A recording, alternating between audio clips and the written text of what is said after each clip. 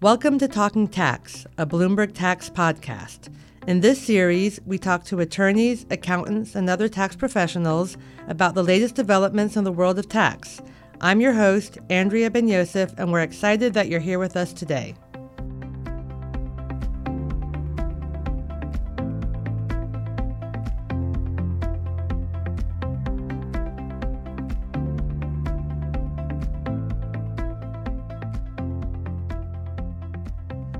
I'm here today with Michael Hadley and Adam McMahon of Davis & Harman. They recently wrote an article for the Compensation Planning Journal about the Family Savings Act, which could help increase retirement savings in several ways, including by offering vehicles such as universal savings accounts and pooled employer plans. Today we will discuss the key provisions in the Family Savings Act, how it was influenced by RESA, and its prospects for enactment after the midterm elections. So Michael and Adam, thank you for joining me here today. Thanks for having us. So Adam, let me ask you first, what is the Family Savings Act? Sure. So the Family Savings Act is really a series of tax law changes that was put together in a single bill and was passed the House earlier this year at the end of September.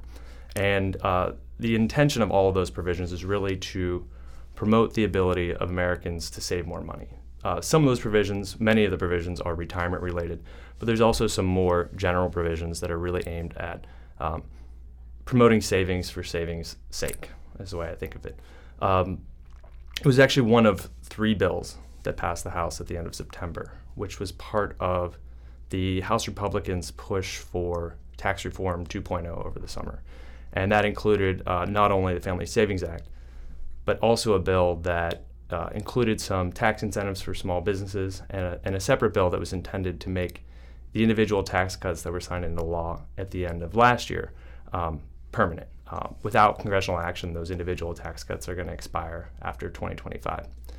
So the substantive provisions of the Family Savings Act, I think about them in terms of three buckets. The first bucket being the retirement savings provisions, which are intended to promote and enhance retirement savings in America. And those provisions largely draw on the provisions that were contained in a bill that's known as the Retirement Enhancement and Savings Act, or RESA, as you mentioned, which has had bipartisan support over the last couple of years and has been reported favorably by the Senate Finance Committee. The second bucket of provisions that I think is important in the Family Savings Act are a series of changes and enhancements to 529 savings accounts, which are traditionally thought of as college savings vehicles. But as a result of recent tax law changes, they've now been expanded to permit distributions for elementary and secondary school expenses, including tuitions and fees for those kind of private schools. The Family Savings Act includes a series of provisions that would further expand what you can take distributions from a 529 account on a tax-free basis. For example, there's a provision that would permit you to take a tax-free distribution from a 529 to pay for homeschooling, or a new provision that would allow you to pay down student loan debt. And then the final provision, I think the final bucket of changes is actually one provision, as you mentioned, which would create a new savings vehicle called a universal savings account. And those accounts permit after-tax contributions of up to $2,500 per year and work similar to a Roth IRA, except that those investments could grow tax-free and be distributed tax-free regardless of when the distribution's taken and regardless of the purpose, unlike 529 accounts for college savings or retirement accounts for retirement. The money could just be received tax-free regardless of its purpose. So how had the Family Savings Act been impacted by RESA, and what is the status of these two bills? Right, so RESA, there hasn't been a whole lot of action since it was reported favorably out of the Senate Finance Committee at the end of 2016. It's been reintroduced in the House and Senate during this Congress, but other than that, there's not been specific action on that set of provisions exclusively. However, the Family Savings Act is significantly influenced by RESA in that most of the Family Savings Act provisions are retirement provisions, and of those retirement provisions, most of them are taken word for word from RESA, with maybe a few minor modifications here and there. I think that these are the provisions that largely have bicameral and bipartisan support. They're largely non-controversial and thought of as provisions that are eventually going to become law. Maybe the question is more of a question of when they will become law, not necessarily if. Not necessarily all of them, but there's a number of these provisions that are largely non-controversial and are thought of as common sense improvements to the retirement system. These include the provision that would permit for open MEPs, right? A group of unrelated employers could join together under a single retirement plan and have that treated as a single retirement plan. These include also provisions that would permit a larger group of people to contribute to an IRA. It would also make changes that would permit employers with an existing traditional defined benefit pension plan to continue offering that plan to existing participants in the plan, even if it's closed to new hires or new participants. Those are the kind of changes in RESA that have been rolled into the Family Savings Act. There's also some provisions, though, I would say, that from RESA that didn't make it in. For example, probably the most notable provision is a change that would accelerate the minimum distribution requirements for beneficiaries from retirement accounts. The RESA included a provision that would speed up essentially the pace at which you need to take those amounts up. Can we stop? So yeah, one of the provisions that didn't make it into the Family Savings Act that was in RESA was a provision that would accelerate the distribution period that beneficiaries need to take out distributions after they've inherited an account from a former participant in a plan. And that provision did not make it into RESA. One of the other things I think is important just to note the difference between RESA and the Family Savings Act is that RESA was intended to be a revenue neutral proposal. The Joint Committee on Taxation scored RESA with essentially a revenue neutral score. However, the Family Savings Act, because of some of the new provisions that were added by the House and some of the provisions that were taken out from RESA, actually now the Joint Committee on Taxation has scored it as actually reducing federal revenues by approximately $20 billion over the next 10 years. So that's something to consider as watching it go forward. Yes, I think Congress is going to need to think about how much money or how much federal revenue they're willing to give up in order to make these changes. All right. Well, thank you. Now, Michael, why don't you tell me about some of the most important provisions that people are discussing for the Family Savings Act? Sure, happy to, and thanks for having us. The centerpiece of both RESA and the Family Savings Act is a provision that's intended to expand coverage. That is to say, get more people saving in retirement plans. It's referred to generally as the open MEP provision, although one of the things that it would do is completely change the name, so we don't call it that anymore. Open MEP means multiple employer plan that's open in the sense that employers could join together in a single plan, even though the employers don't have anything in common except for the fact that they have participate in that plan. Under current law, it's not possible for unrelated employers to join together in a single plan for RESA purposes unless they have some sort of commonality and they participate through some sort of trade organization or other employer organization or participate together through a union plan. And the Family Savings Act and RESA both have a provision that would allow employers to join together in what would be called a pooled employer plan, or PEP, so another acronym we're going to have to learn. That's really the centerpiece of the proposal, and it drove in a lot of way the policy. Most of the other things that are in both the Family Savings Act or RESA or both, at least related to retirement, are smaller changes, incremental changes that can be moved on a bipartisan basis because they're not really that controversial. The bill also includes both the Savings Act and Family Savings Act and RESA include a couple provisions intended to address what we often call the lifetime income issue. That is, as people are saving more in 401k and other defined contribution plans, that means that they're going to have to manage those assets in retirement. That is, take income over their remaining lifetime. And both bills include a couple changes aimed at that. One would make it easier for annuities and other lifetime income investments that are held in plans to be portable. And then there's another provision that would change the fiduciary rules for employers that offer annuities or other similar lifetime income investments, make it easier for a plan sponsor acting as a fiduciary to offer some sort of a lifetime income annuity or investment and have fiduciary protection. There's one more lifetime income provision worth mentioning. It's contained in RESA, but not in the Family Savings Act. And that is a provision that would require plans to provide at least once a year a lifetime income disclosure, a statement that says, based on the amount that you've saved, possibly including amounts that might be contributed in the future, here's how much your account will generate in income in retirement. That is more controversial than you might think, because while it's a statement like that is provided for many savers in their 401k plan, our listeners probably open up their account and see it from time to time.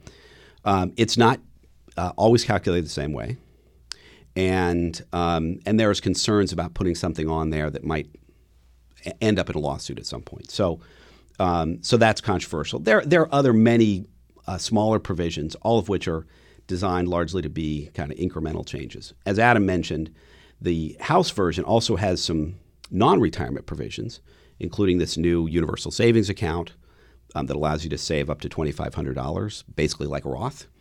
A number of changes to the 529 plans, some of which are non-controversial, some of which are very controversial. And essentially what is going to have to happen for this bill to become law is the Senate and the House, and Republicans or Democrats are going to have to come together and say, what can we agree on? The fact is, though, that the number of provisions that are common to the Senate package and the House package overwhelm the ones that exist only in one or the other. So there clearly is a path forward to some sort of passage. Well, let me just go back to one of the provisions you were talking about, the open MEPs, MEPs. There's been a lot of talk now about associated retirement plans. Are those the same thing, or how do they differ? Right. So the administration, the Trump administration, has just put out a proposal for what's called association retirement plans. Very similar to a rule that they finalized just a few months ago on association health plans. Same idea. Allows unrelated employers to join together into a single plan for RESA purposes. But the administration's proposal is much more limited in terms of what it would allow.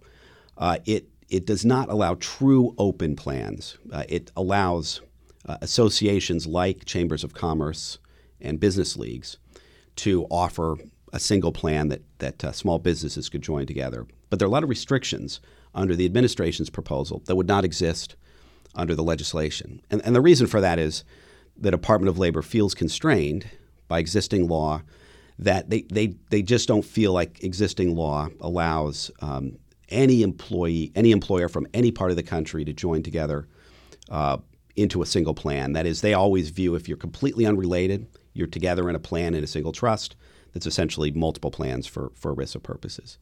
So I think the Capitol Hill and the folks that really understand the Family Savings Act and the RESA provision, they understand that the administration's proposal did as much as they felt they could, and there still is need for legislation if you really, really want to reduce cost and make it easier for small businesses to join a plan. So if the Family Savings Act is passed with this provision, it would basically expand the association retirement plans idea to make it more robust. That's right. It sort of, in a way, overwhelms what the administration's proposal is trying to do. It sort of expands it beyond what the Department of Labor's proposal would allow, and the DOL would sort of have to go back and say, okay, what else do we need to do to implement the Family Savings Act rule? Do we stick with what we've already proposed?